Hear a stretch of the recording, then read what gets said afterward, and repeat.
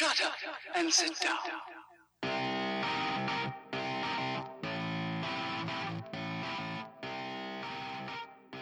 Hello strangers, and welcome to the latest episode of Strangers in a Cinema. I'm one of your co-hosts, Paul Anderson, here as ever with co-host Pete Wall. Pete, how are you this week? I'm keeping on, man. That's all we can do right now, really, isn't it? Is to try and focus on the positives, try and keep ourselves entertained, maybe take up a new hobby. You've got all the time in the world for, well, some of us have got more time than others. You and I, Paul, may be less lucky in the fact that we're both continuing to work from home. Oh, the joys of technology, a blessing and a curse in this particular case. Yeah, I mean, I think a big part of me is grateful that I'm working, don't get me wrong, but there are times when you look around and people are taking up new hobbies and there's a few people on my Instagram feed like, oh, look at me watching through all my unwatched Blu-rays. I'm not going to get a chance to do that, but I shouldn't complain. I am very grateful to be able to work from home, so I get out of the way. Although, you know, if they want to give me, I'll probably take a week off when I'm back to catch up with some Blu-rays. Yeah, absolutely. And so from your side, man, like you're having to do what is probably like a sort of 9 to 5-ish type schedule still. Yeah, so I'm doing basically 9 till 9:30 till 6 basically every day at the moment. So yeah, the important thing I find is making sure you get showered and wear socks. Socks make me feel like a professional. I haven't yet sat and worked in my pants. You'll be pleased to know, Pete. So I've been quite disciplined myself. Get up, shower, make sure I'm fully dressed before I start work, and then it gives you focus. It's not as difficult as I thought it would be, to be honest, working from home. I get on with it surprisingly well. Yeah, I mean, I am a man for wearing pajama pants whilst doing my remote work at times, but we won't tell anyone about that or broadcast it anywhere. And how, given the schedule that you've got, how is this affecting film watching? Like, is it business as usual for you, like cramming films in the evening, mostly at the weekends? Has it changed at all, your habit, other than the fact that obviously we can't go out to the cinema at the moment? No, I'm missing the cinema, I'll be honest, because I went on such a frequent basis that I do miss it. It's very weird. I have this great humorous anecdote where I keep logging into the Odeon app and going to my wife, I wonder what's at the cinema, and then feigning a sad face when there's nothing on. It's not really feigning a sad face, I'm quite missing it. No, I'd say I'm still watching them, probably watching more Blu-rays now at least, so making the most of the money I spent on the system at home, I guess, is the benefit of that. But yeah, I am missing the cinema. It's not quite the same at home, to be honest. It's not far off, but it's not quite. I'm just as bad as you, man. Like I'll turn to Francesca occasionally, like every day or two, and just be like, "Should we go to the pub?" And obviously, there is absolutely no chance of that. Well, this is all nice catch up, but I suppose we should get on with the business of the show. We have got an absolutely jam-packed show because things have changed, but the show goes on. As we mentioned on last week's show, we've shifted a little bit in terms of focus. We're focusing more on streaming platforms. Of course, that's what people have access to when the cinemas are all boarded up and closed at this point. So what we're going to feature today is the only thing that we could feature at this time, I think, and it is in fact a limited series. That will be our feature review of Tiger King, which at this point I think everybody's seen, so we can probably get a little bit I think the whole world get a bit spoilery when we get to that one, but that's not everything that we have in the show. We've got after that a top 5 related to the feature, in so much as we will be counting down our top 5 streaming documentary films or series. So we've been a bit flexible, but we're focused on documentaries maybe that you'll bounce onto once you've bounced out of Tiger King. In addition, we have, as usual, the new section of the show, Stream Team, where we're going to make recommendations from Amazon, Mubi, Netflix, All4, Film4, and so forth.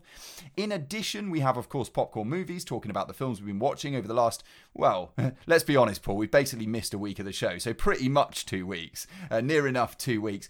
And so, we should get into that about now, I would say, right? Do you want to jump straight in, or should we take a little break? No, we can jump straight in. We'll jump straight into Popcorn Movies for sure. So I think you're gonna like what I've done here, Pete. To be honest, I think this will be probably one of your proudest moments of me when you realise how I've lined up my Popcorn Movies this week. But I know you're excited. We're going to get into it. So the first film I wanted to talk about is a film that I think I've already talked about this year, but I have rewatched it for the first time. So I wanted to discuss kind of how it stood up on second viewing after seeing it at the cinema.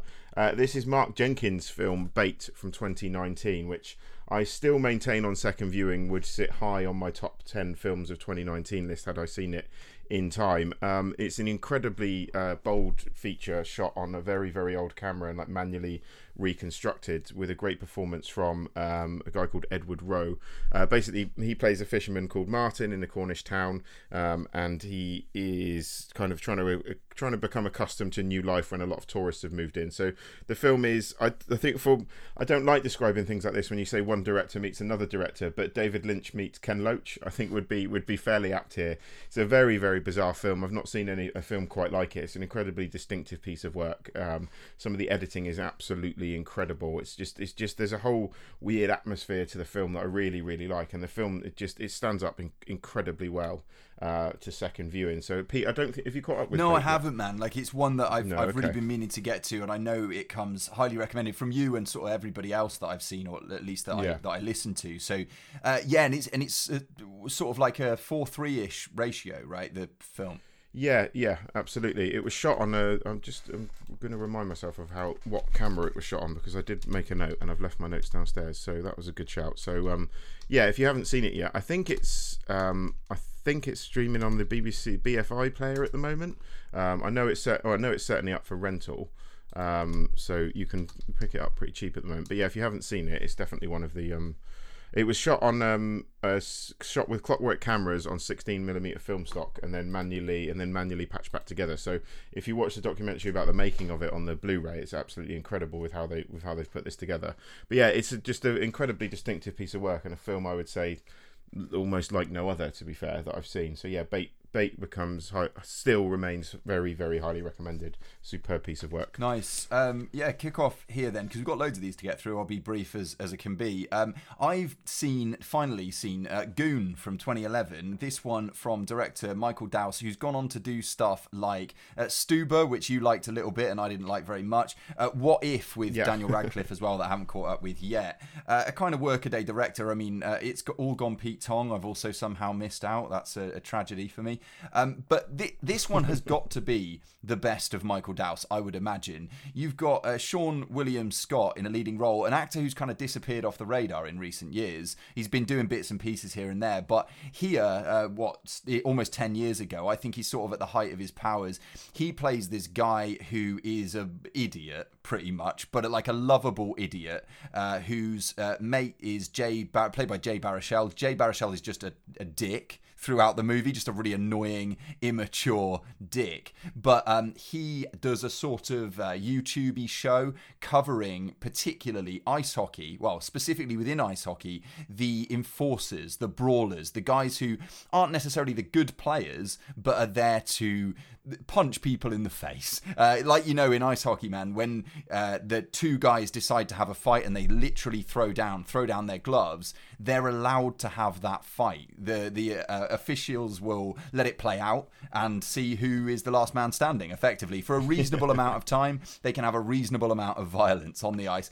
And into this role steps the Sean William Scott character as a guy who, may not know much, but knows how to punch a guy in the face. And then we follow his ascent through the ranks as purely that, like a pretty terrible ice hockey player, but a fantastic brawler.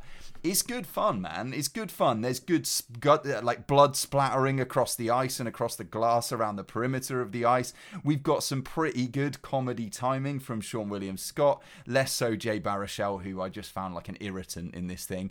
It's got a kind of knowing sense to it as well. There's like a couple of nods to things like the Mighty Ducks, if you're familiar with that, or other ice hockey movies. There's stuff for you there. So yeah, it's a good one. It's not the most intellectually stimulating film of all time, but it's a knockabout bit of fun, and I enjoyed it, and I'm glad that I caught up with it rather than letting it pass by. This one is on one of the streaming platforms at the moment. I think Prime, maybe. I think it might have appeared on Prime, yeah. I'll give it a go, because I've been meaning to watch it for a while, because like you, I've read quite good things and just never managed to catch up with it. So I will check it out for sure. What else have you got? Next, Pete, are you ready for this? I've got a film called Bait. This is a film called Bait from 2014. This is directed by an ex-Emmerdale actor called Dominic Brunt. I'll give IMDb the credit for this synopsis. Bex and Dawn are trapped. They dream of taking control of their lives and making their own upmarket cafe, but no one will give people like them the opportunity. So it's about two women trying to set up their own business. It appears that this guy appears on the scene. It appears it's too good to be true. He makes them an offer for a loan that they don't take up because he wants 40% interest, and then he decides to start chasing them and terrorising them, even though he hasn't actually lent them the money. This is one of the worst films I've seen in many a year. I'll be perfectly honest. I hated Bait. I'm going to be frank with you. I absolutely hated this. It has almost no redeeming features. The actors give it their best, but just because you can direct a film doesn't always mean you should. The scripts are fast. The story is ridiculous. As I said, he offers to lend them money. They refuse it and leave the money with him, and then he starts to chase them anyway. And there's a complete misuse of some crap violence. Like, it's violence for violence sake. I've said before, like with gratuitous kind of exploitation stuff, I normally quite enjoy it, and I think we've said it on the show before. I've got a higher tolerance for trash than you have, particularly. But even for my tolerance, this was just badly done. The violence it was just awkward. It wasn't effective. It was just badly done. It was completely overblown in places. The film was ridiculously gory. It didn't fit the tone. I don't know what they were thinking, giving this man money to make a film. Like, stick to soap acting, mate, and don't direct another film, please. I did not like Bait from 2014. Yeah, it baited you purely by having the same title as another better film called Bait, it sounds like. Yeah, absolutely. Yeah. I have another one, which, again, I'm going to put in the category of pretty decent. 3 stars. This one is Close, which is currently streaming on Netflix, from a young British female director called Vicky Jewson, who is all of 33 or something like that, I think. At this point, this is a vehicle very much for the talents of Noomi Rapace. Noomi Rapace often seems to play tough woman with past baggage. Some past trauma and or baggage. Fair. If you look through her CV, you'll see a lot of those types of roles. But I like her, man. She's game. She's feisty. And in this thing, she plays this close protection operative who's charged with protecting a young, seemingly fairly bratty, overprivileged young woman, another British actress there. I forget the name. And that girl is in line to inherit a massively... lucrative's the wrong word, valuable, I guess, portion of the family business after the death of her father. From this point, she is obviously chased by sort of faceless bad guys in a sort of Taken style-y. I would say the upside to the movie is it's got this really efficient, really kind of almost exhilarating opening few sequences with it. And a director that clearly already has a real handle on how to shoot sort of thriller action, which I appreciated a lot. Also, some really inventive transitions. We've got things like the two of them in a nightclub where the girl gets hit on. Rapace's character steps in to make sure she's okay. There's a pounding bass beat in the club, which then blends out into the next sequence, which is a chopper blade. Little things, but things that I notice and really appreciate. It particularly in the work of, up-and-coming filmmakers.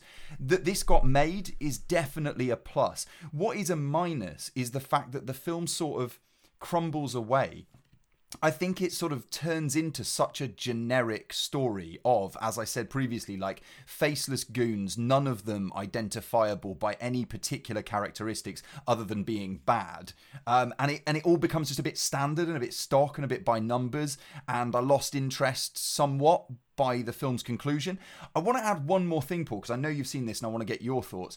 There is a little detail in this movie that I think could go sort of overlooked and shouldn't be, where the young charge to Noomi Rapace has, for the first time in her life, had to shoot a gun and shoot a person.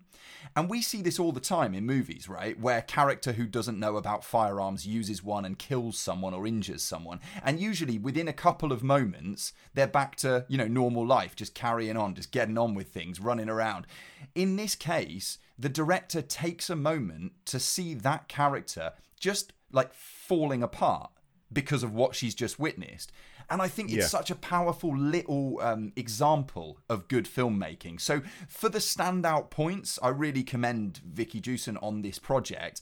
It's a shame that it goes so stock and so generic by the time it gets into its second half. Did you like the movie, Paul? I did, yeah. It does not one that's massively stayed with me, but you've brought back bits of it to me now, and I'm with you. I think there's elements here that were really, really good, and I think it shows potential for the filmmaker for sure.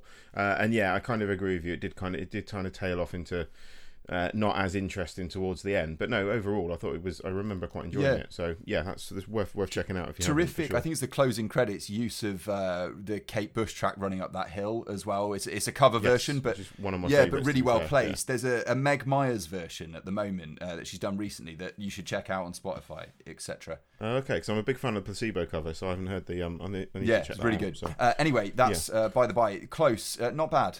What have you got next? I've got Pete. Can you guess what this is? This is a film called Bait, Pete. From it's like the record got stuck.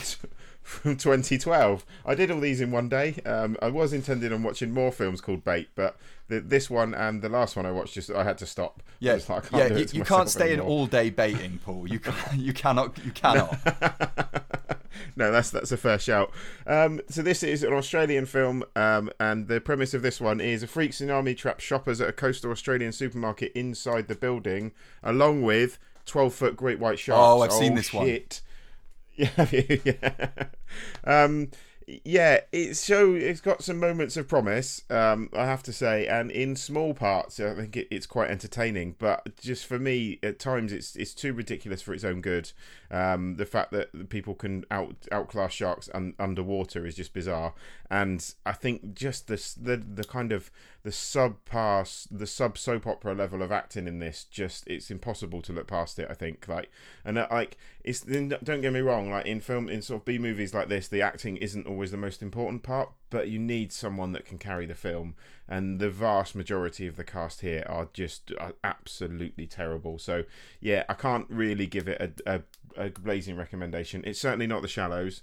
It's definitely not Jaws. It's not even. It's not even 47. It's not even down. Deep Blue Sea, though, is it? Like that's what I kept thinking when I saw. No, I think you're right. To be fair, yeah. Do you remember much? Yeah, of it, I mean the underground parking garage bit was kind of dope when they had the girl who gets basically abandoned in her car and then has to get up on the roof. Like that sequence was good, but you're right. Like line delivery is not the strong suit of really anyone involved in the movie. And I think, and that's the thing. I just think you need someone that's good enough to carry it, like to convince you that the film works. If you look at Crawl, for example, the performances are actually really good in Crawl. Like, so you can't just have CGI sharks and expect to deliver a successful B movie. You need other elements, and yeah, for me, especially after watching 47 Meters Down, Uncaged, Uncaged, which one? I forget the sequel. I did watch Uncaged. Yeah, that was better than this. In fairness, both 47 Meters films are definitely much better than this. So yeah, my third film of the Bait triple bill was this one, and at this point I'd just given up. I'm just going to watch something else.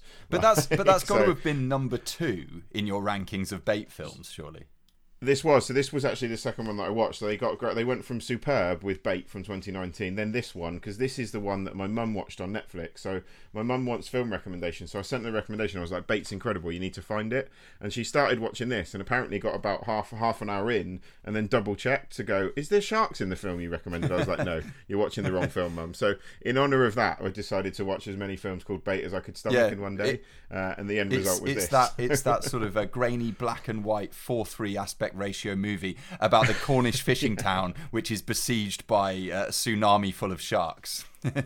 You're full of loan sharks. There we go. That actually yeah, there we go. That blends them all together in one Uber film. Shouts to 47 Meters Down Uncaged, currently streaming on Netflix, so it's easier than ever to check that out, because it sounds like it's I know from experience it's definitely a step above Bait, the shark movie anyway. Yeah, for sure. Yeah, absolutely. So, so that brings me to the end of my Bait popcorn movies. I do have a couple more. They're not called Bait, unfortunately. And that was my genius joke that I wanted everyone to be excited about. Pete, what's up next for you? Yeah, underwater parking level and distress. I watched a film called Underwater, Paul. What a segue. This one is one that you've talked about already on the show. So, again, I'll try and be brief. It's a I quite like this one, I'll be honest. It's a Kristen Stewart movie that I can sum it up like this from my point of view. It starts, kind of in connection with Close, actually, it starts with a phenomenal opening. In so much as, there's a caveat, but in so much as we've got Kristen Stewart on her own, dead silence. She's in some kind of facility. We know the facility is underwater. We could have guessed it from the title, but we're given some establishing stuff. We've also got this information in the opening sequence in sort of newspaper cuttings flashing up on screen that something mysterious or unexplained has happened deep below the ocean's surface, and this is obviously going to play out in some way in the movie. But we've got Kristen Stewart on her own. She encounters a spider in a basin. She wants to rescue the spider, and all of a sudden all hell breaks loose, and she is just in the middle of a crisis because her facility is rapidly flooding, hence the title of the movie. Really well handled, really engaging, really got me locked into the action.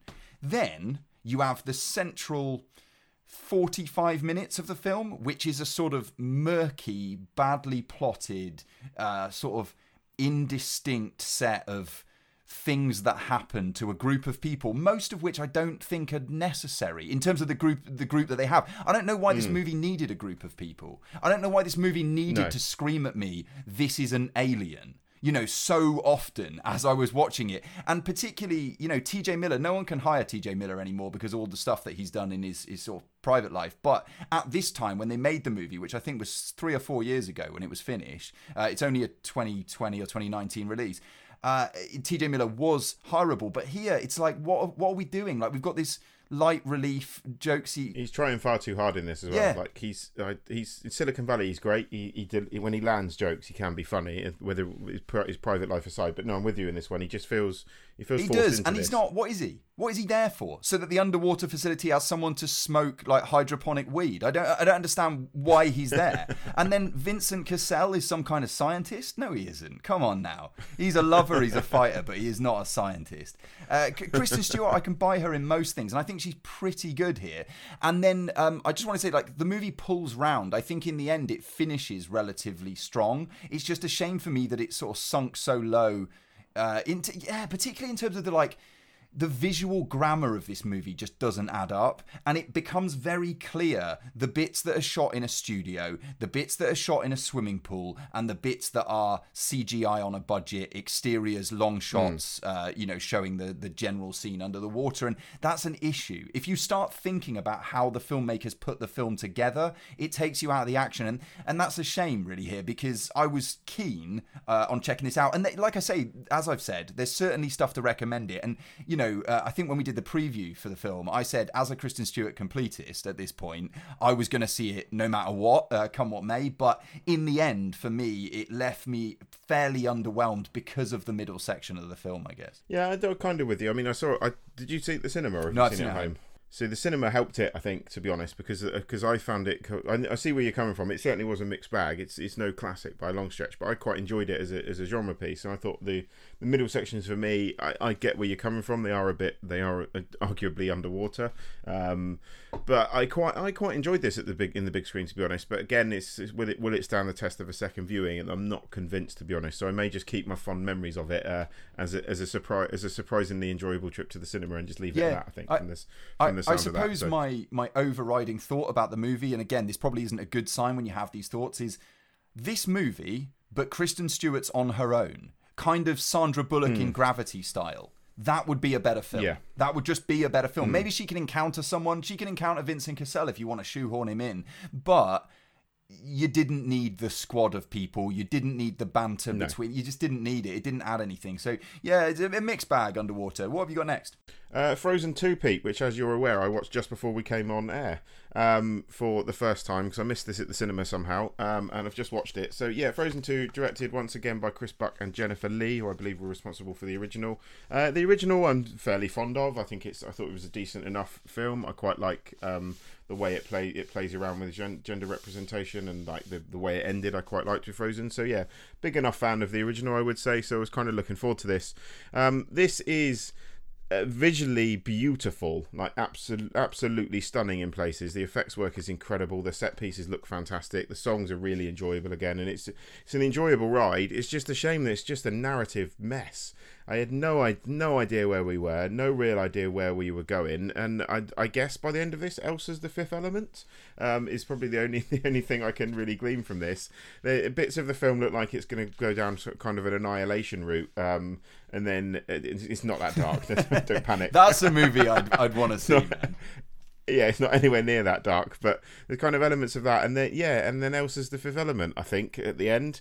I didn't really know what was going on for most of this. It looks very pretty, it sounds great, I had fun with it, but it's a bit of a mess in my opinion. Have you caught up with it, Pete? I wouldn't be so harsh as to say, as a man in his mid-30s, I haven't rushed to see Frozen 2. But that is also factually accurate. Francesca's seen it, so I think that I'll be pulled in maybe for a reviewing at some point for her, rewatching for her at some stage. But no, I haven't seen it yet. Although it does make me think about something that I saw today that I'd recommend, which is on YouTube. I've been watching an awful lot of YouTube recently. Jimmy Kimmel has done a version of Who Wants to Be a Millionaire with his two youngest kids, one of whom is, I think, 4, and the boy is, the girls are maybe 4, and the boy is 2 years old, and they have to answer questions, and the specialist subject of his daughter is the Frozen films. So it's unbelievably adorable. Check it out. I think he's going to host the new series or something like that of the celebrity version of that show. But yeah, it's worth checking out. But yeah, this I haven't seen. So would you say that I should make the time for it or not bother? Visually, from a visual point of view, it looks incredible. Like genuinely, it's a fun film. Like I don't know. Yeah, I wouldn't say it's not as good as the original. It's certainly not essential viewing. But I've seen a lot worse Disney animations than this one. To be fair. Yeah, I don't want to lose like all my cool points, but I haven't seen Frozen either. So I've got a double bill in my future, surely. Yeah, exactly. Yeah, now you can double bill it. So yeah, you absolutely have to watch both. Nice. One that I know, man, that you have seen. So again, I'm interested to hear your thoughts on it, or you reiterate anyway your thoughts on it. I caught up with the Peanut Butter Falcon. This is the Shia LaBeouf project, directed or co-directed, I should say, by Tyler Nilson and Michael Schwartz. Very short, potted description of the movie is. Boy with Down syndrome breaks out of the facility where Dakota Johnson and others are caring for him because he wants to explore the world, essentially. He runs off and bumps into the character played by Shia LaBeouf, who is this guy down on his luck, working sort of hand to mouth to make ends meet. And they go on something of a road trip together, or a sort of... path trip, more so. They're on foot for the duration, exploring and bonding through their shared love of, amongst other things, professional wrestling. The Peanut Butter Falcon of the title, that might sound a bit confusing as the name for this movie, is eventually the character that is adopted by the boy, who is played by Zach Gottsagen, I believe. Gottsagen, I don't know, who wants to have a professional wrestling match and ultimately on their journey wants to reach this training facility and this training program that he's found out about through watching old dated VHS videotapes. I think it's heartfelt, almost to a fault, honestly. I think that a couple of dialogue sequences with Shia LaBeouf are just testament to how good Shia LaBeouf is at this point at embodying these kind of grounded, physically able, kind of edgy, kind of outsider characters, not unlike he did in something like American Honey. So all that stuff I appreciate. Dakota Johnson's character is entirely underwritten and is just here to sort of speak platitudes and sort of nod in the direction of the idea that she has an actual profession. That doesn't seem very plausible to me. Not a lot of it is very plausible in relation to things like the care system, but don't get bogged down in that. Go along for the ride. It gets into a sort of magic realist mode by the end, by the wrestling sequences at the end. Yeah, the wrestling which is great, cool, yeah. Which is enjoyable. There's some sort of interesting characters met along the way, not least the guy who is totally blind and will kill you until he knows that you love our Lord and Savior Jesus Christ, at which point he'll baptize you in a lake. it's a heartwarming movie, Paul, but there are points where I also think, oh, it's a heartwarming movie. Like, you're manipulating me with some of this stuff, and I'm not necessarily buying it. But I liked it. I liked it overall. How about you? Yeah, I think I'm pretty much with you, to be fair. What's interesting is apparently the actor that who was the other guy in it? You got Shia LaBeouf and the guy Zach Gottsagen. Zach Gottsagen. So apparently Shia LaBeouf was initially drinking quite heavily on set for this, and kind of I think I get the impression kind of nearly got fired, was turning up as a mess. And Zach Gottsagen kind of sat down and spoke to him, and apparently from what Shia LaBeouf said, like, just turned him round, and he was like, look, I want to be in this film, I want this to work, and you're not fucking helping. And apparently from what he was saying in the interview, he hasn't drunk since. I think that was the interview I read, since he had that kind of sort of sit down conversation with him. So I think it's quite a personal film for both actors, to be fair, and I think that comes across. I think it is quite heartfelt in some of the performances. I agree with you. In parts, it does kind of hit you over the head a little bit in parts, but I can forgive it, I think. And Jake the Snake Roberts is in it, looking like really old. Yeah, man. Like, there's a bunch of people in it. The rapper Yellow Wolf is in this as one of the like Goonie people who's hanging out with John Hawkes, who's in the movie as well. John Bernthal's in it. Thomas Hayden Church shows up later in the movie in a pivotal role. So there are definitely Bruce Dern's in it early on, of course. Yeah, which is always nice to see. Absolutely. So there's loads to recommend the movie, and like the kind of heartfelt stuff at times did really work for me. There was a moment where I felt like, am I gonna just emotionally crumble right now? I didn't, and I think that maybe on reflection, it's not as good of a movie as it felt at the time. Which may sound like I'm overthinking it, but yeah, I suppose some of the confection of the thing kind of just wore off after I'd finished my viewing of it. But it's a good movie, man. It's a good movie. Check it out. It's the Peanut Butter Falcon. What else have you got? I finally jumped on the bandwagon after sort of sitting there watching this film sit on top 10 of Netflix, and was like, I'm not going to do it. I'm not going to watch Contagion. I'm not going to do it. I rewatched Contagion finally. I broke. My willpower broke, and I watched Steven Soderbergh's Contagion from 2011. I think probably people get the plot of this. It's quite a scarily accurate film in terms of the fact it covers an outbreak of a novel virus that is thankfully in the film a lot more lethal than what we're dealing with at the moment. So there is that to be. At least we haven't got the virus that's in the film. I'll give it that much. It's a solid movie, I think, and actually scarily accurate when you look at what's going on at the moment. So undoubtedly Soderbergh's done his homework in terms of how people would react in situations and how governments would react. Downsides to it, Jude Law's in it, and is completely miscast. And I don't rate Jude Law as an actor at all, to be honest. He seems to put on an accent even though he's already British. I'm like, what are you doing, Jude Law? I don't get it. I've never seen the appeal of Jude Law as an actor. He kind of lets it down a little bit. There's a Marion Cotillard subplot that's a touch on the silly side for my taste. And I think as much as, again, it's a solid, well-made film, but my only issue with it, with quite a lot of Steven Soderbergh stuff, is it's quite clinical in terms of its presentation. Like, it's very, very, I guess, dry is maybe the word I'd describe to use it. It's good. I wouldn't say it's massively enjoyable at all times. I just feel, just a bit clinical in terms of its execution. I think he's a very, very technical filmmaker, but at times a bit too dry for my taste. So Contagion, still decent, very, very accurate in terms of, that's the interesting part of it, I guess. And it might give you an idea of where we go next after coronavirus, but we shall see. So have you watched it recently, Pete, with thoughts on it from memory? No, not recently. I resisted the temptation, although I was very close to watching it. It's funny how all the streaming platforms, these movies about documentaries and fictional features have come to the top of the pile, which are all about pandemics and stuff like that. So maybe at some point, we're going to be at home for a while. I'll probably watch it soon if I'm honest.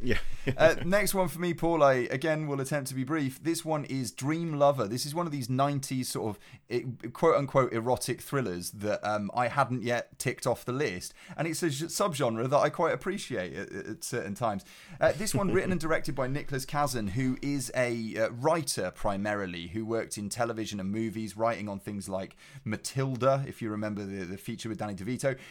Here, he directed a feature, and after this film, never directed another one. There are reasons for that, Paul. There are big reasons for that. Have you seen this, Dream Lover?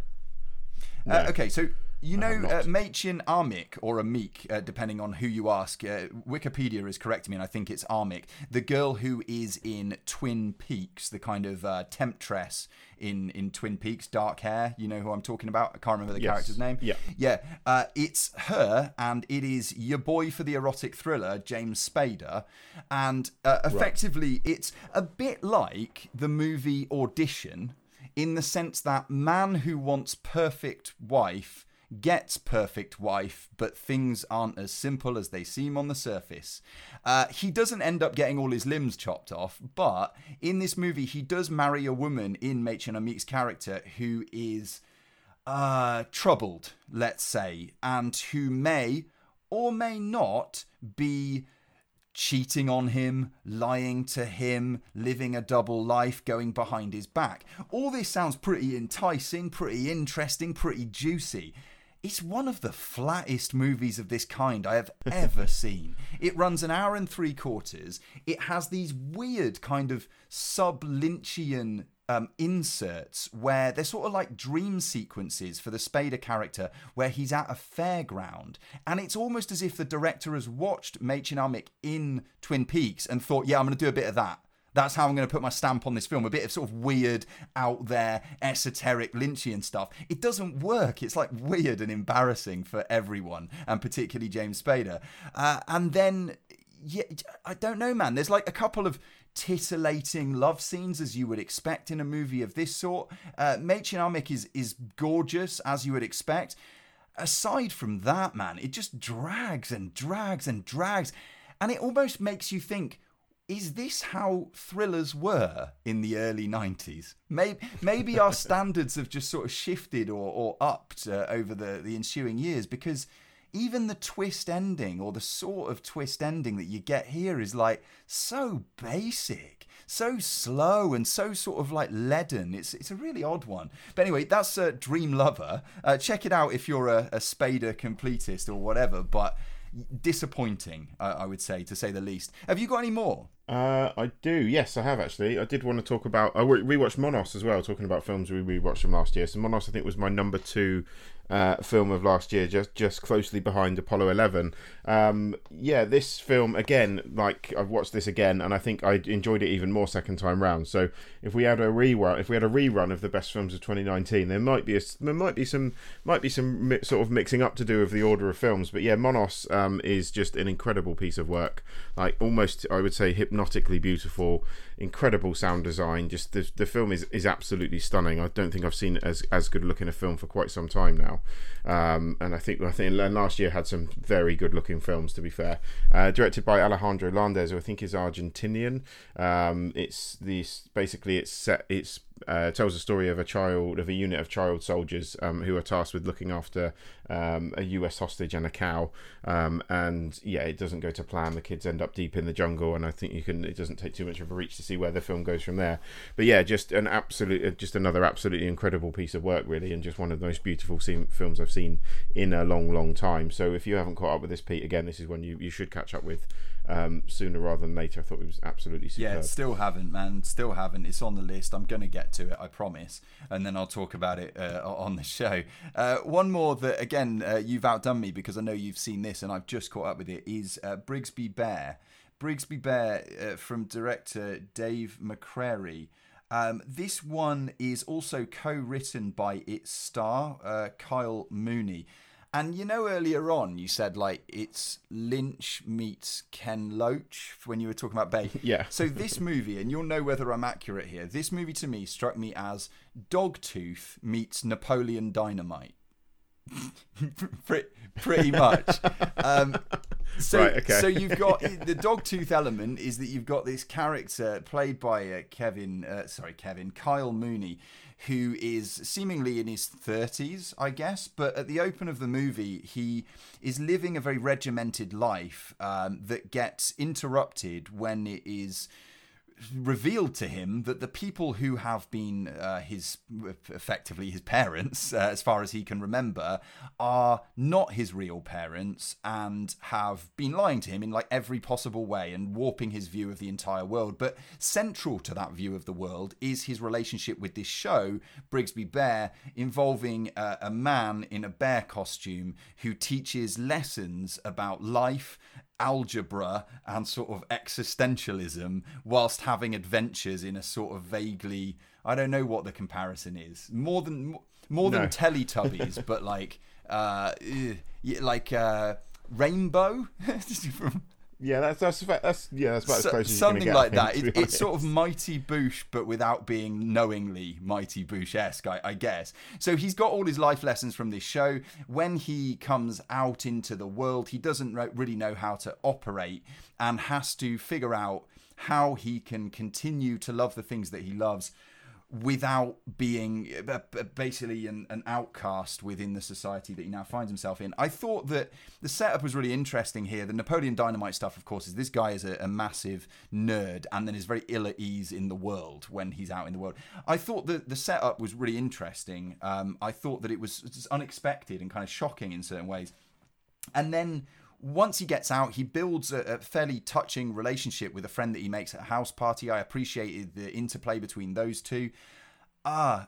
There's just something about the film, I guess, that felt disingenuous is the wrong word, but less genuine than maybe it could have been. I don't know. There is something about it struck me as just a little bit of a put on, a little bit of a fun time, and I think that they were dealing with a lot of issues all at once, and sometimes that comes off better than other times, maybe. What did you make of Brigsby Bear when you saw it? When I saw it, I quite enjoyed it. I'm with you. I think there's I think they try and sort of throw a lot of issues at the wall, and not all of it sticks in terms of what the point they're trying to make with the film. But I think it had a mood to it which I quite enjoyed. I do remember coming out of it thinking, actually, I like that. I think it did enough. It did enough good to draw me in, I think, and I quite like the mood of it. I quite liked the kind of weirdness of it, really, and it is quite hard to pigeonhole exactly what the film is all about. But yeah, I'm with you. I think there was a few too many things kind of thrown at the wall, and not all of them stuck. But overall, I remember enjoying it. Yeah, I suppose a bit like that movie Frank. About Frank Sidebottom with Michael Fassbender. Yeah, I thought. It's kind of Frank, I think, suffers from, well, I say Frank suffers. I remember enjoying Frank as well, but I think there is similarities between the two. I think in terms of how it tells its story. Yeah. Just I suppose the comparison for me is like they both have this setup, and you're introduced to this really interesting character, and maybe the motivations for the character being that the way that they are a bit murky, and you think that the film is going to sort of peel away layers of this character as the plot unfolds, and maybe in both cases, but certainly here talking about Brigsby Bear, it felt at times like it maybe didn't go far enough into exploring. It also seems like the film isn't interested in anything else except for the character's real world relationship with this particular bear and the show, as if like the other people in the world are sort of cardboard cutouts who only function to give the impression that he's in the real world, and that became a problem for me. So yeah, I liked it. I didn't love it. It's a quirky sort of interesting thing, and I think people should watch it, but maybe just sort of slightly disappointing in maybe its execution. That was Brigsby Bear. Have you got any more, Paul? No, I'm done. Cool. For this well, week. In that case, we will jump straight out of this section, but we will return very shortly with the section of the show that we introduced last week called Stream Team. I forgot the name of our own section. With the section of the show that we call very confidently Stream Team. Right after this.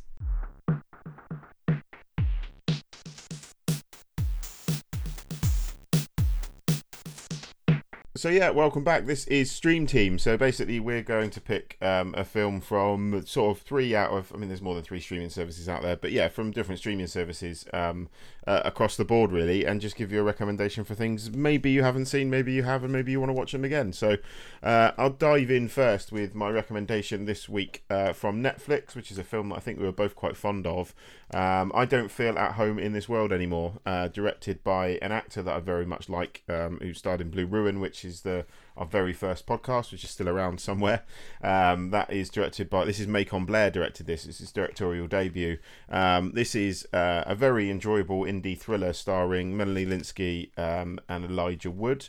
It's just a really, really fun, dark, sort of darkly comic film that I had a really good time with, Pete. You've seen this, I think, haven't you? I think we talked about it on the show, to be fair. But yeah, I liked it a lot, man. I liked it a lot. And it's one of those that it got a push for a little while on Netflix when it first released, and probably has sunk down within the algorithm to somewhere a bit more distant that you might have to search out within the platform. So yeah, a good recommendation, I think, for people maybe who missed it the first time round or on its initial release. Yeah, I think so. Yeah, again, as you say, the algorithm is this is going to have disappeared right to the bottom of the thing. I don't think this will come up if you're kind of randomly flicking through Netflix looking for something to watch. So certainly seek it out. But yeah, I'm not going to say too much about it because it's not really a point. This isn't not really the point of this section, I guess, is to review the stuff. But yeah, it's a great little film, and if you haven't sought it out yet, then do so. And Elijah Wood's brilliant in this as well. It's a very funny performance.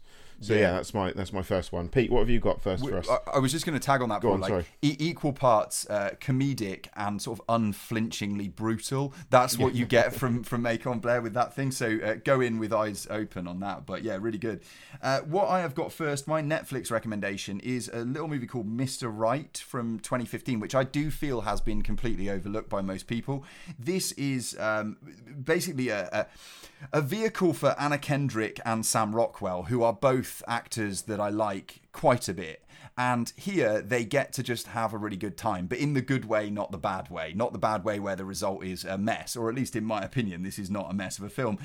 So the Kendrick character is looking for her ideal man, and she seems to have found him in the shape and form of Sam Rockwell. However, he has one issue, one piece of significant baggage, which is that he is a hired gun. He's a hitman who is currently on the run from mob bosses that he has upset in various ways. They are out for blood and they are out for him, and he has to protect himself. And now, because he's become involved with Anna Kendrick's character, he also has to protect her. It's just knockabout fun. It's quite inventive. It's quite sharp.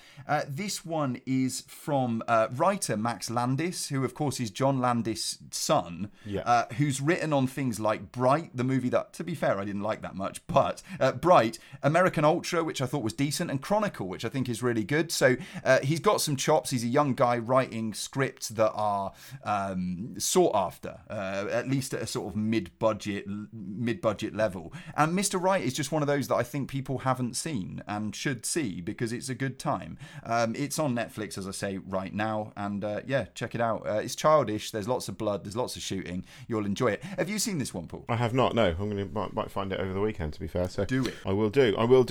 Up next for me is a film that I remember being an enjoyable disaster. But if it isn't enjoyable, I will apologise next week because I'm going to watch this again this week as well. The Southland Tales has arrived on Mubi, which was Richard Kelly's widely regarded disastrous follow-up to Donnie Darko. I remember liking elements of this. I remember watching the trailer thinking this is going to be incredible. Like, the trailer blew me away. You've got Dwayne Johnson here in an early role, Sarah Michelle Gellar, Sean William Scott. There's loads of people in this film. Justin Timberlake. I was going to say Justin Timberlake turns up in this, doesn't he? There's a lot of big names in this film. It was a very cool cast at the time for sure.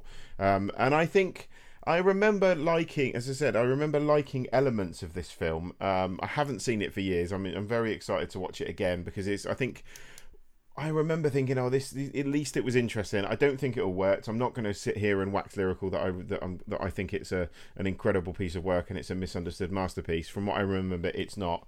It is a bit of a mess, but I'm quite excited to watch it again, and I'll certainly be watching it this week and talking about it on the next show. So that's the Southland Tales, now streaming on Mubi. Nice. I'll give a nod to something on Mubi, but I'm going to talk about something on Film 4.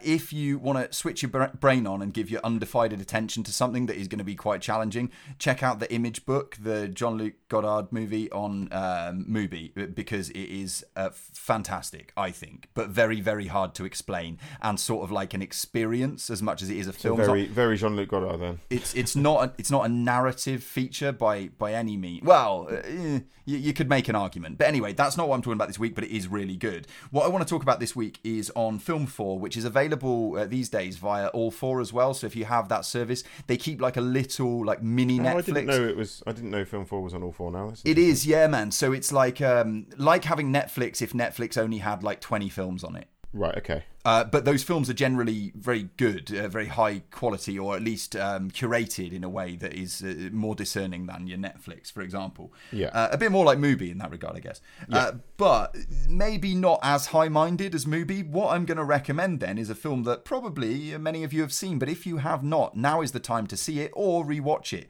Neil Marshall's film The Descent is currently on the All 4 service, the Film 4 channel.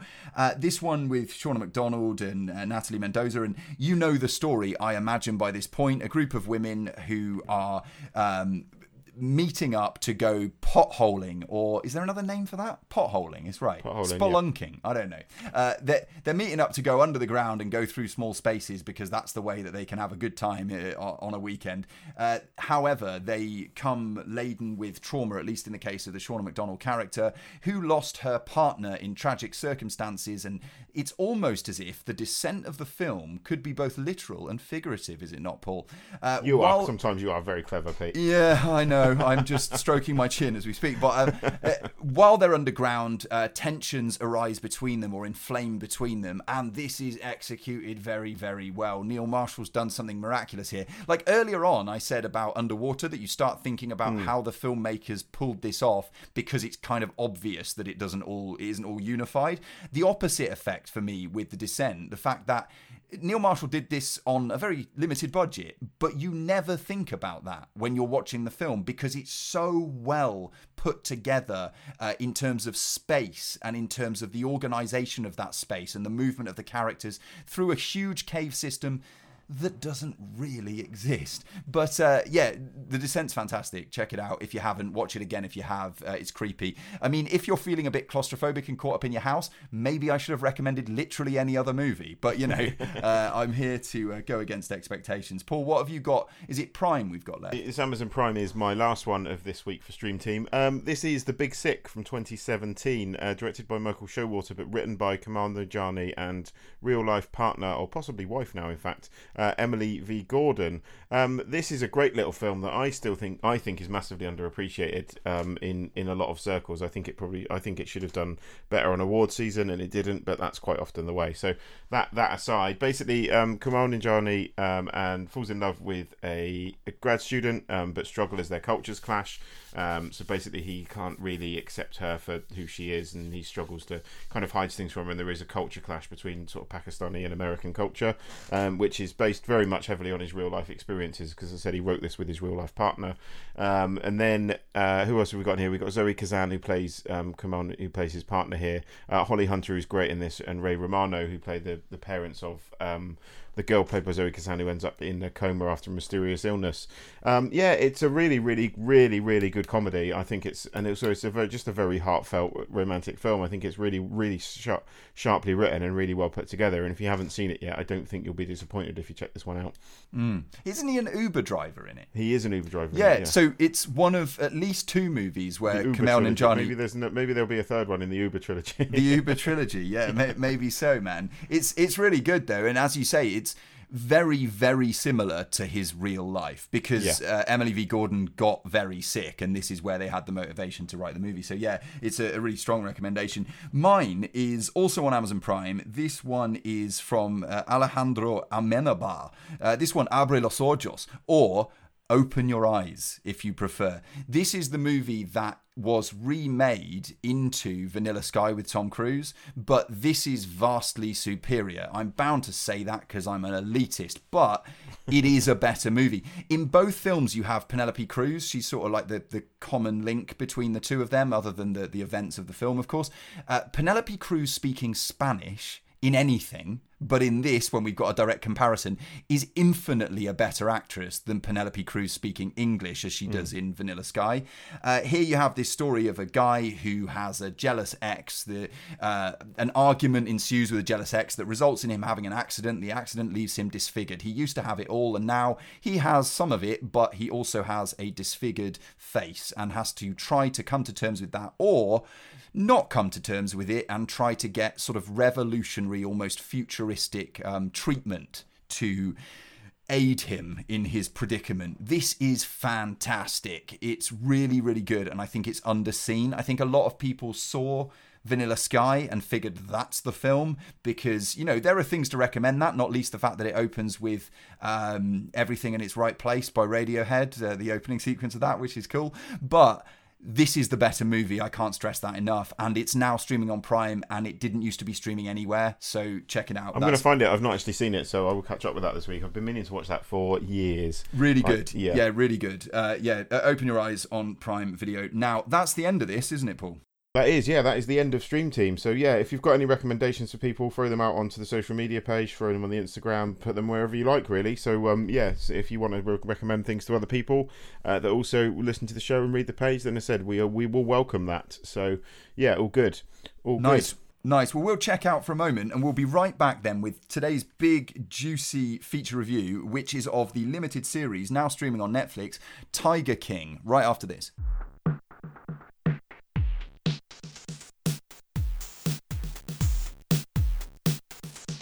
So yeah, we are back with, I said, we've mixed up a little bit this week, as you said, Pete, before, because there's not as many films coming out at the moment, and, you know, Tiger King is still a limited series. Ultimately, it's a long documentary film, so I think it qualifies, and we're doing it because it's our show, so, and I'm quite excited to talk about Tiger King, to be fair, because it's absolutely bonkers.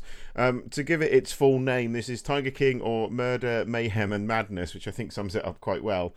This is directed by, who made this, Pete? Let me just find out. Bear with me. Sorry, I've come ill prepared here. I don't think anyone actually cares, like, in a way. I mean, I'll tell you who does care.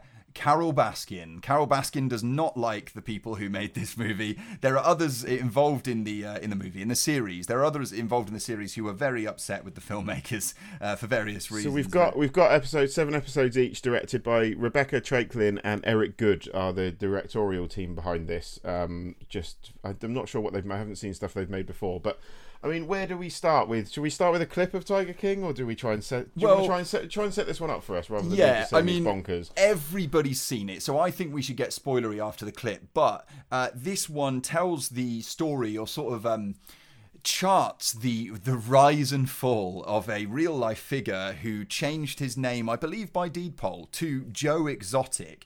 Joe Exotic is the proprietor of essentially what is rather unfavourably called a roadside zoo, although that is what it is.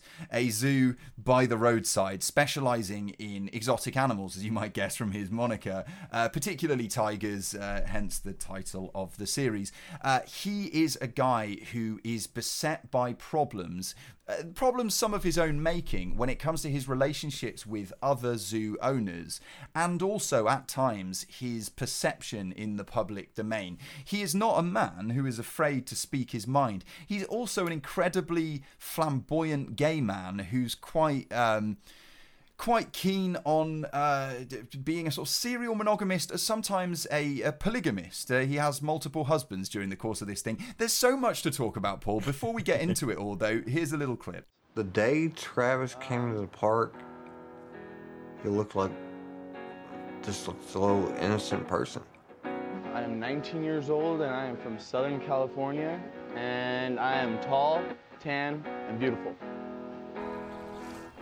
He arrived, and my God, it was the 6'6", dark-complected gentleman with the most god-awful big hands you've ever seen in your life. Joe immediately is like love struck by this. So we're taking the trash trailer down one day. John's driving the truck. Me, Joe, and Travis are in the back of the trailer.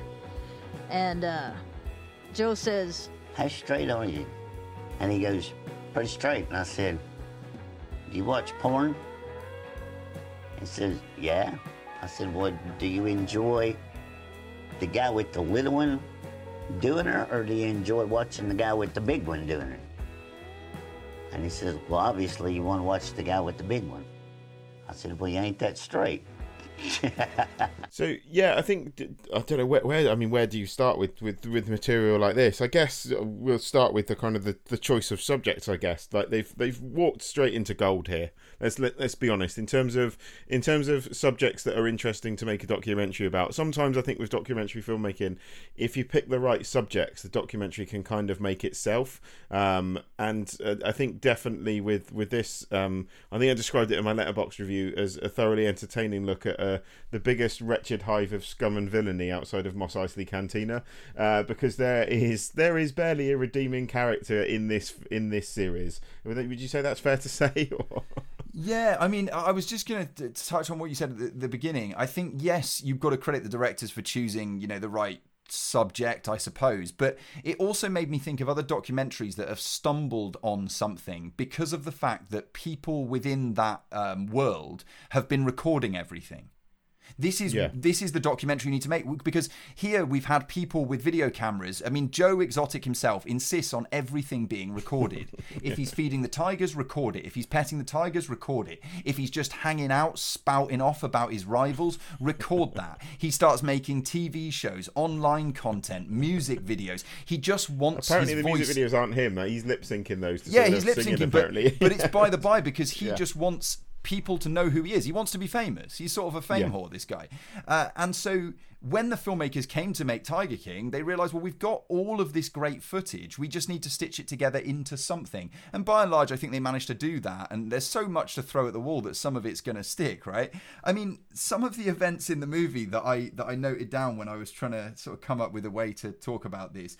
We've got the angle of course, mistreatment or even direct cruelty towards animals on the part of Joe Exotic and also owners of other establishments, other zoos and attractions. We've got the intensity, of course, of the rivalries that he has, particularly with Carol Baskin, that bitch. That's a big one. Somebody else. He's not a fan of Carol, is he? No, but Baskin here is this woman who owns another establishment called Big Cat Rescue. And Big Cat Rescue are sort of holier than thou because they say, well, what we're doing is rescuing tigers. What you're doing is exploiting them. We rescue animals, you exploit animals. And this sets her at loggerheads with Joe Exotic and the gang. Then we've got the fact that everybody who works for the DW Zoo, which is run by Joe Exotic, is this kind of ragtag band of brothers and sisters. But, between them, we've got a guy who's got like meth mouth, who is the first husband, because there's another husband that was in the Louis Theroux documentary. Another husband died. So a previous husband to the one that sadly dies in this. We'll get to that. But Meth Mouth Boy doesn't die. No, Meth Mouth Boy doesn't die, no. Yeah, and so you've got those. You've got a girl, who gets her arm bitten off by a tiger and then carries on working there. And he's fine with it. You've got just all sorts of people who are like a misfits, a group of misfits who all get paid absolute garbage. Oh, pay. the guy with no legs that manages the zoo for him, who lost his. It turns out that guy lost his legs in a theme park accident, but apparently it was a theme park that his friends built, and he was the first one to test the ride, and he lost his legs in an accident. So brilliant. I mean, this is like, you shouldn't laugh at these people because obviously that is a tragic accident. But if you've seen the show, this bunch of people is just, it's bonkers, absolutely bonkers. Well, and not to mention, man, that we've got this within the events that happen, which basically lead up to, I guess, the show's real focus in terms of what they want it to be, which is this sort of making a murderer adjacent thing, where you've got a plot to hire a gunman to kill Carol Baskin. Effectively, that's what it all culminates in, is that case, the legal case that landed Joe Exotic in so much trouble. But within that mix, you've also got the accidental suicide of one of the husbands of Joe Exotic on camera. Yeah. Or at least, well, off camera with reaction very much on camera, gunshot sound very much off camera, audible in the shot. So there's so much to sort of pick through. I mean, it's easy for us to say it's entertaining. Everybody who's seen it knows that it is entertaining. Do you think it's much more than that? Like much more than a sort of, roadside attraction freak show? Do you think there's much more here than that? Not massively. I'll be honest. I think as much as I enjoyed it, I don't think it's great. I think Netflix have got this formula for their documentaries now, which goes down the route of we'll introduce something, and then we'll introduce a character that initially you are sympathetic towards, and then bang, suddenly there'll be a big reveal, and then bang, there's another big reveal, and it turns it on its head. Which, don't get me wrong, they did exceptionally well in the first series, especially in the first series of Making a Murderer. It works so well in that show that I was completely hooked to that. And it's documentary as entertainment, and ultimately, it needs to be entertaining for people to watch it, I guess. So this is definitely documentary as entertainment for sure, which there's nothing wrong with because I enjoyed it. Is it that good? No, I don't think it necessarily is. I think for me, it could have benefited from being probably 2, possibly 3 episodes shorter than it is. There's the whole subplot about did Carol Baskin kill her husband or not, and for me that episode I just got bored with, because I thought, I know what you're trying to do here. You're doing this whole Netflix bait and switch thing, which they love to do, but for me there just wasn't enough. There wasn't enough weight to that conspiracy theory to even warrant 15 minutes at most on, yet alone they did like a whole episode in it. No, exactly. It doesn't go anywhere. It's like there's not enough to it. Yeah, you have one side saying Carol Baskin, that bitch, and then it's just speculating about the way in which he did the killing. I mean, it's good stuff, man. Like, it's good entertainment when you've got a dude just brazenly making a music video or a piece to camera talking directly to his audience about how this woman who is walking around as alive in the real world has done a murder, and this is how she did the murder, and I'm just broadcasting that now, as if that couldn't come back to bite you just a little bit in the future if something happens to that person. At one point he shoots an effigy of Carol Baskin on camera YouTube, on his YouTube channel for his show. It's madness. The guy doesn't think sort of further than the end of his own nose, which is all the more entertaining, or if a little exploitative, I guess, on the part of the filmmakers here. But it kind of felt like peak algorithm. Like, what do people like, Paul? What do people like? They like murder, true crime, and they like cute cats. These are like the top 2 things on the internet, probably, and pornography. They couldn't put that part in because it's Netflix. So they've got cute cats, little tiger kittens, tiger cubs, and they've also got true crime. It's peak algorithm, and then you've got this crazy cast of characters. So totally entertaining. Everyone laps it up. Afterwards, I like doing impressions of some of the characters, but as a piece of filmmaking, I don't know, man. Yeah, I do wish it had been shorter, to be honest. It just didn't need to be as long as it was. I think if it had been tighter, I think it would have been better, but a bit better, to be honest. But yeah, was I entertained? Yes. Is it a great documentary? No. Yeah, some other highlights though. We would be remiss if we didn't mention some of these things. Like I wrote some down here. Joshua Dial, the guy who is the campaign manager for Joe Exotic when he runs for governor and runs for president of the United States. This guy who he met at the Walmart ammunition counter. And then hires to do that job. And the guy says, when I went to take the job, I thought it would be a great opportunity, and it turned into the worst 2 years of my entire life, which I really enjoyed. He's good value. Some of these shady guys, not least that really fat guy with the terrible hair who shows up near the end, who's like one of maybe the conspirators. The strip club owner, the local businessman and strip club owner, Jeff Lowe's supposed friend. Like, there's something wrong with Jeff Lowe, that character. He's not right. Oh, he's a scumbag. Yeah, he's an absolute piece of shit, that guy. Apparently there's another episode coming this week or next. I did read, I don't know how true that was, or whether I perhaps read that on, I don't think I even read it on the 1st of April. There is certainly a series coming, as in a dramatised series. Yes. Kate McKinnon is going to be Carol Baskin. It's got to be Danny McBride for Tiger King, hasn't it?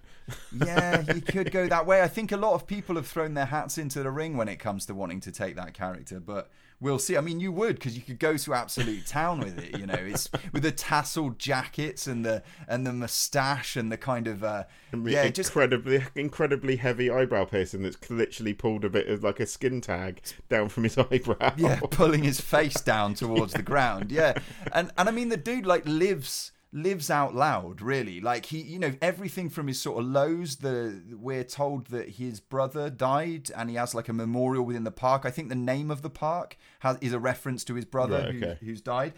So, you know, you get very raw emotion from Joe Exotic, both on that end and on the, you know, if I don't like you, I'll talk openly about murdering you end as well, which makes for, sort of juicy material for sure, man.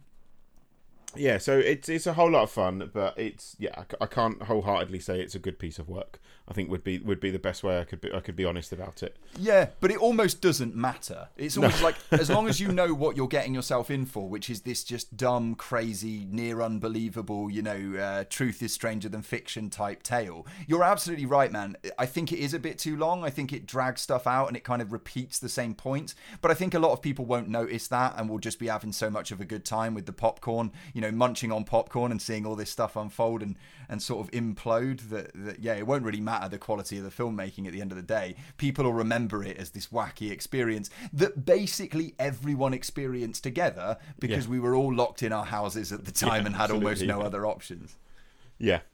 Yeah, I think that sums it up pretty well, to be honest. So that is Tiger King, which is now available on Netflix. I'd be very surprised if anyone listening hasn't watched it, to be honest. But yeah, I mean, hey-ho. Yeah. I mean, Paul, testament to how many people have watched this. We do at the moment every Friday night a little quiz on like Zoom or video conferencing, house party or whatever, with some friends of Francesca's, and one of the rounds on last week's quiz was 10 questions, all on Tiger King.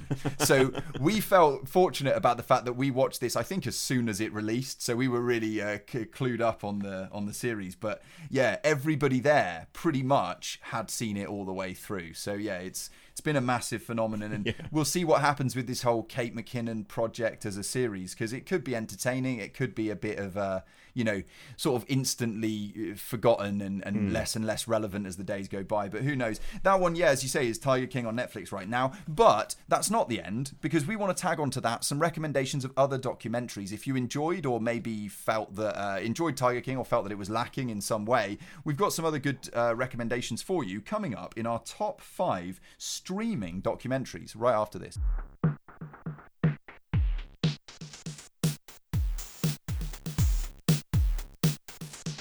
Yes, so this is documentaries that we like that are available, in my case, both across Netflix and Disney Plus. We tried to find things that were on sort of paid for streaming services, so not stuff that you can rent necessarily. So if you have access to those streaming services, these documentaries will be there. I think, Pete, have you done the same thing? I think you possibly have done. Yeah, mine are exclusively Prime Video and Netflix. Okay, cool, all good. So do you want to go first, Pete, with number 5? Sure thing. So number 5 for me is a documentary that I've actually seen very recently, and it's another Netflix one, so, you know, right adjacent to Tiger King and etc. This one is called Sour Grapes. Sour Grapes from 2016, although it's dropped only recently, I think in the last couple of months. This tells the story of a man called Rooney Kneerwan, I'm going to say. Rudy, our central character here, the most interesting thing or the focus of the documentary, is a man of Asian extraction who shows up on the luxury wine auction scene. Bear with me. It turns out that this world is a world full of high rollers, guys, particularly guys. There is the odd woman, but pretty much guys. It's a bit of a boys' club who go to these auctions to purchase the finest wines available, the greatest vintages, some of them extremely old, some of these men in their own right, multimillionaires or even billionaires. And then they have oftentimes lavish parties at which they consume only bottles of wine that cost, you know, thousands, if not tens of thousands of dollars a go. Into this world steps this mysterious Asian American guy who suddenly starts spending more money than anyone at the auctions. Nobody really knows where his money came from, but there's talk that he comes from a dynastic background, a family who have a massively successful and profitable business, and they can just bankroll all of his purchasing. The documentary, though, Paul, gets intriguing, as a Netflix documentary, as you flagged earlier on, will do, because it all is maybe not as it seems with this guy, and his backstory begins to unravel, as does his status in this world.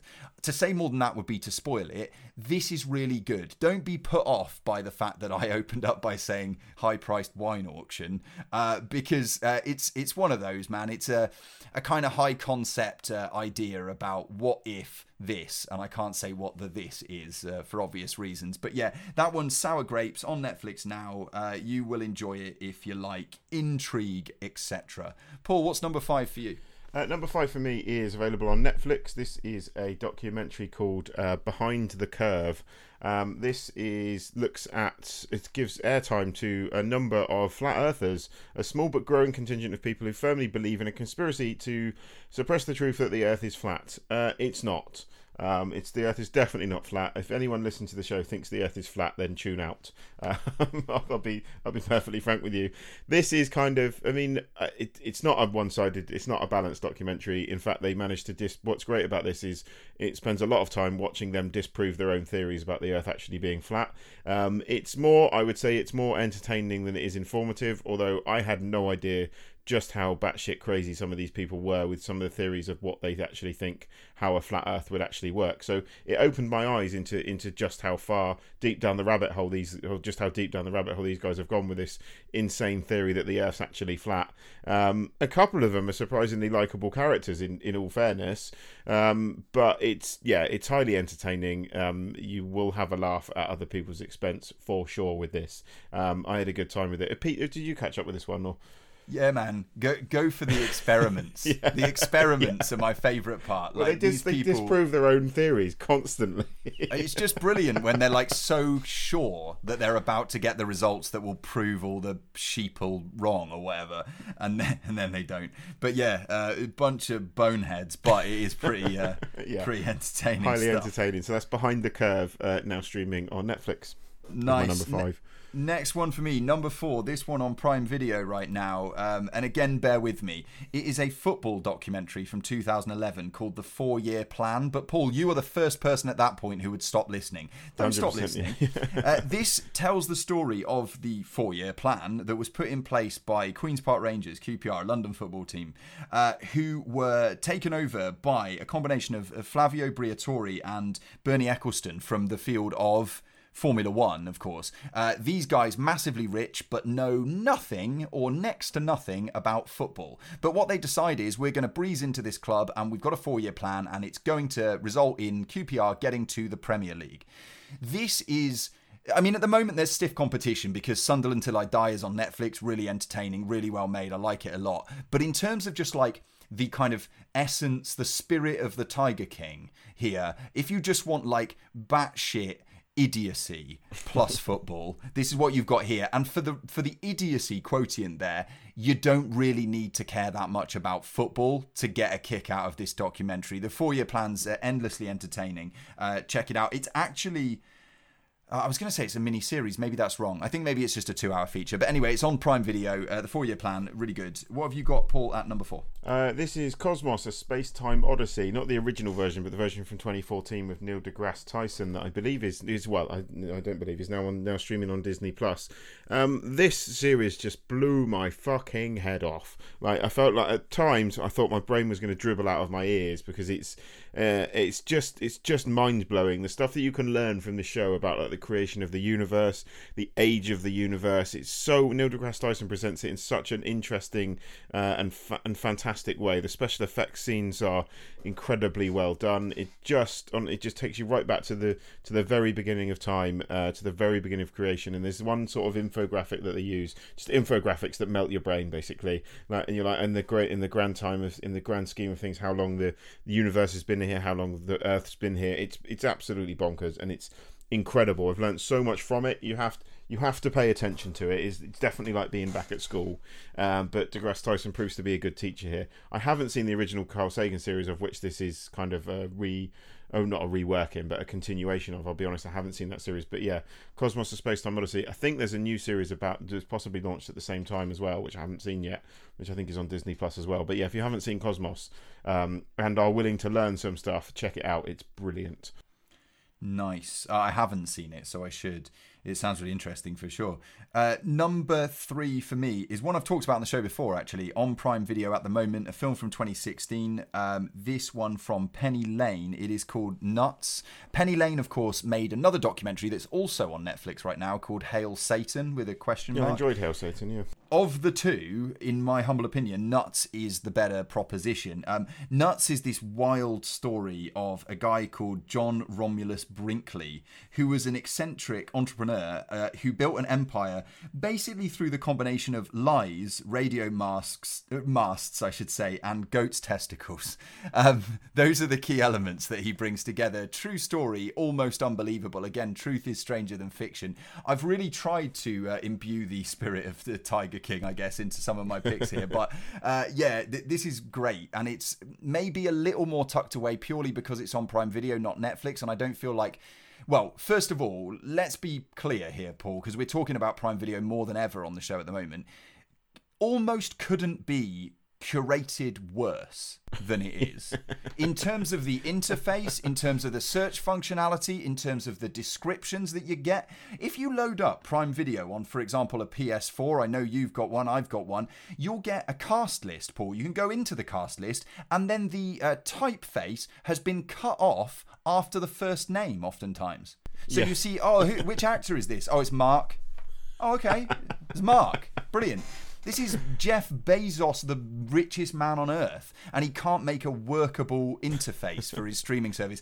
But that's a side note to the fact that, people may not pay so much attention to stuff buried in that fucking quagmire of Prime Video streaming service. Search this out. It's nuts, literally, and it is also called Nuts. Well worth your time. Paul, what's at number 3 for you? I talked about it earlier, and I'm going to bring it up again now. This is number 3. This is Making a Murderer, the Netflix produced show that basically made the formula that Tiger King follows, and basically every documentary on Netflix since has followed the formula, done almost to perfection by certainly Series 1 of Making a Murder. I enjoy Series 2, don't get me wrong, but Series 1 was, for me, the ultimate, like, at the end of every episode, you're like, what has happened now? What has happened now? And then you just, oh my God, I think I must have done about 8 episodes in a row.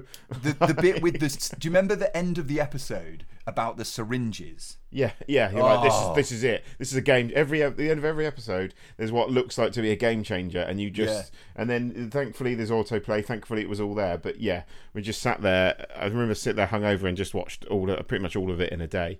It's very good at what it does. It's, again, documentary as entertainment without a shadow of a doubt. But it's brilliant. It was so well put together. And again, something that I think is one of those shows that I think took a little bit longer for everyone to see. But again, I think it's one of those Netflix shows that certainly everyone I speak to has seen Making a Murderer and is aware of the Stephen Avery case. So I thought it was a cracking bit of work. I enjoyed season 2 as well, I'll be fair, because I'm hooked into the story now, but season 1 is nigh on perfect entertainment without a shadow of a doubt. It was great. Now, I don't know if you've seen this, but you know Vic and Bob, Reeves and Mortimer, they do on their big night out show that they've got at the moment. You can stream that as well. They do a character. Bob does a character which is Stephen Avery, but it's imagining that Stephen Avery, aside from potentially doing or not doing murders, has like really niche hobbies. It's worth the time. Anyway, onwards and, well, I would say upwards, but more like downwards in the case of my next one, and you'll see why. It is Into the Abyss, also on Prime Video. This, of course, from the man, the maestro, Werner Herzog. This, for me, and I've said this before on the show, contains one of my favourite Werner Herzog lines of all time, fiction or non-fiction. It's the scene in which, I should say, the documentary is a documentary about a particular case of a guy who is on death row, facing the death penalty in the United States penal system, and Werner goes in to talk to this guy about his feelings on the case, his feelings on death, his feelings on being put to death, and then also sits down with the major players in the penal system to get their own personal reflection on the rights and wrongs of man putting man to death, I guess, is a way to sum it up. But there is a conversation. Have you seen this, by the way? No, I haven't, no. Okay, I'm not going to spoil anything. I mean, it's obviously a documentary rather than a feature, but there's a sequence in which Werner sits down with a guy whose job it is to take prisoners to the room in which they will be given the lethal injection and put to death. and he's getting nowhere in the interview. He talks about this in sort of additional footage that you can find, but he talks about the way that he was getting nothing out of this guy, and he needed something honest from him, but he didn't know how to penetrate through the veneer of a man who is working in such a rigid, institutionalized environment.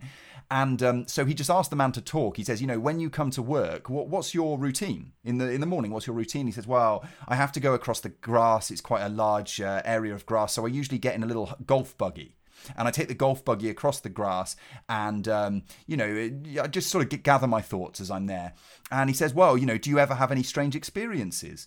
And the response is, well, I might stop sometimes. For example, if there's a squirrel in my way. At which point, Werner says the immortal line, describe an encounter with a squirrel. And from that question, the man completely changes and eventually becomes a sort of crumbled, raw, honest, open version of the person that was sitting there just a few minutes before.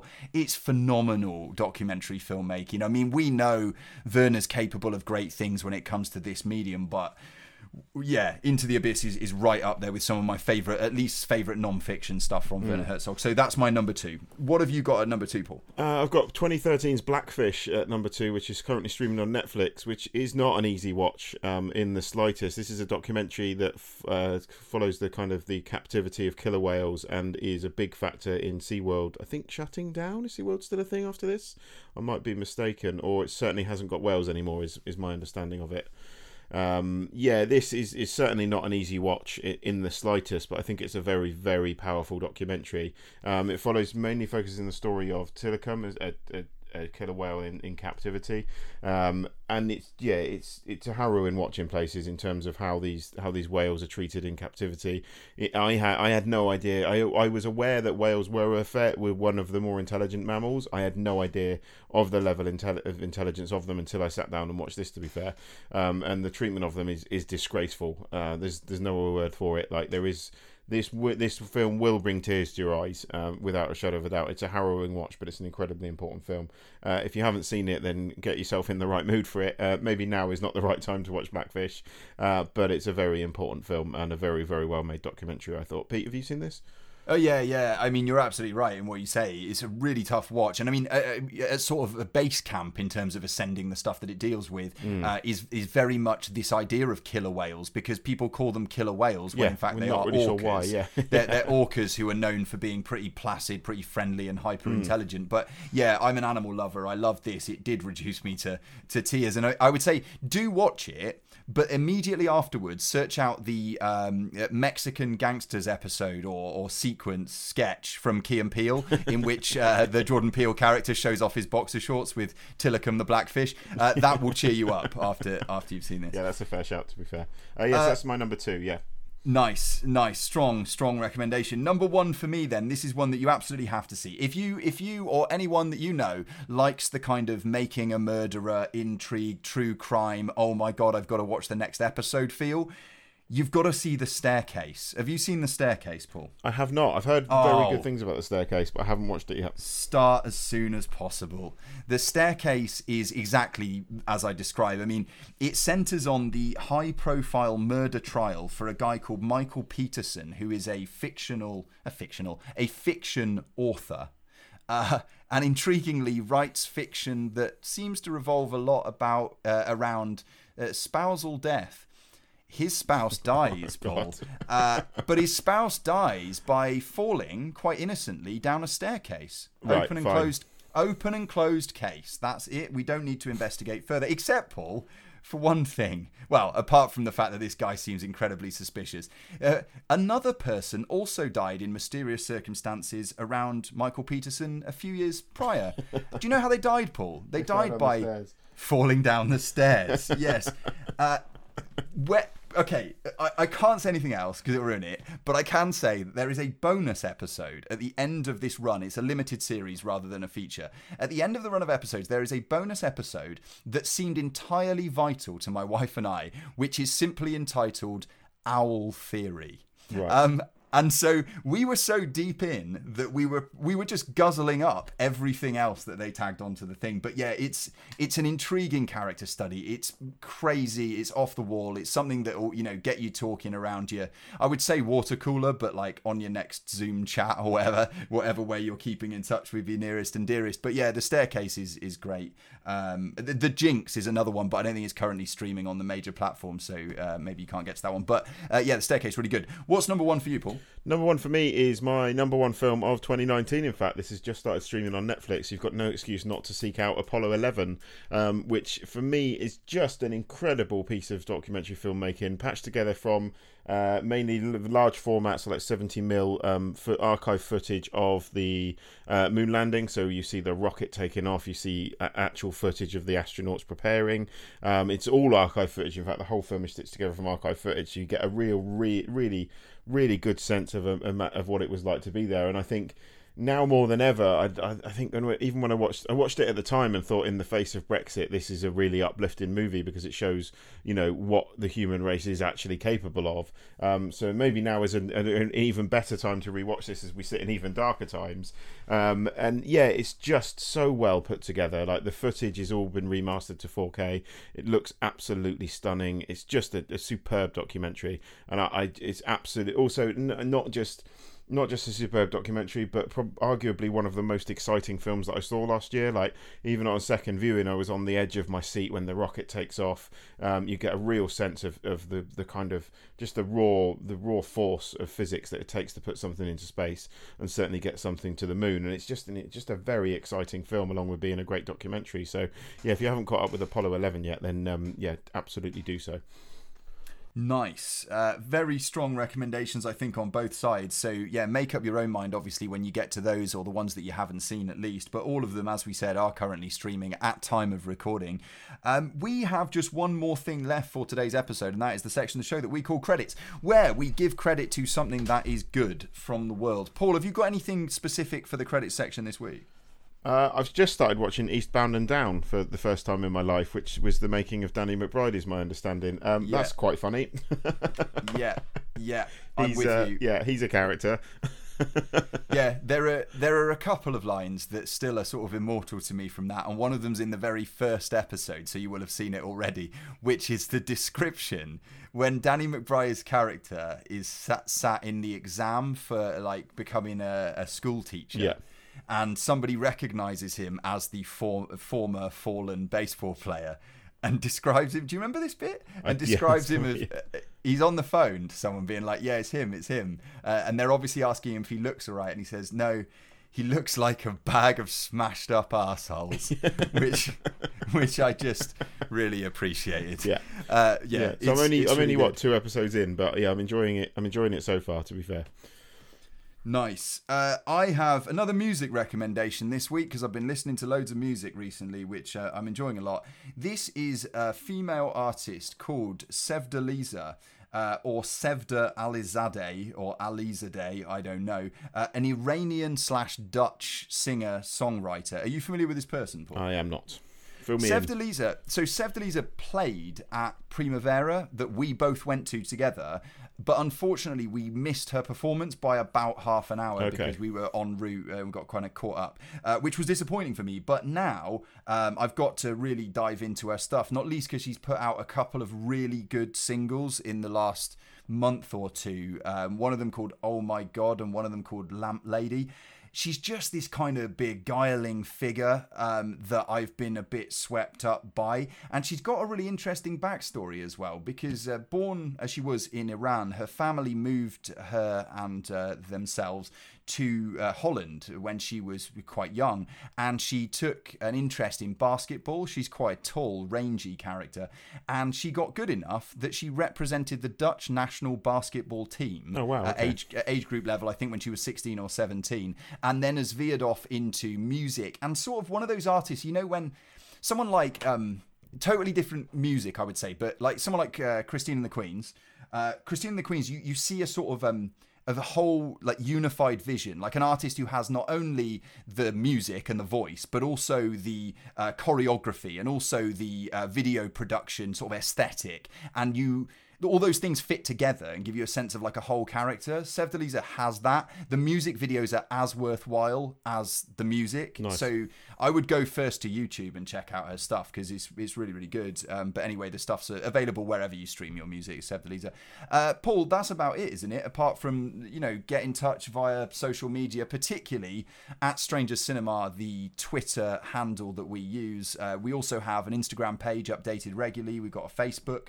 We've got an email address for long-form questions or any queries you might have, strangersinnacinema@gmail.com. Hit us up there. Anything more from you, Paul, before we check out for the week? No, that's it from me. We'll be back next week. We will be back next week. Apologies for the delay of this show. There are reasons. I'm not going into them. We'll leave it at that. But yeah, we'll be back next week. Shut up and sit down.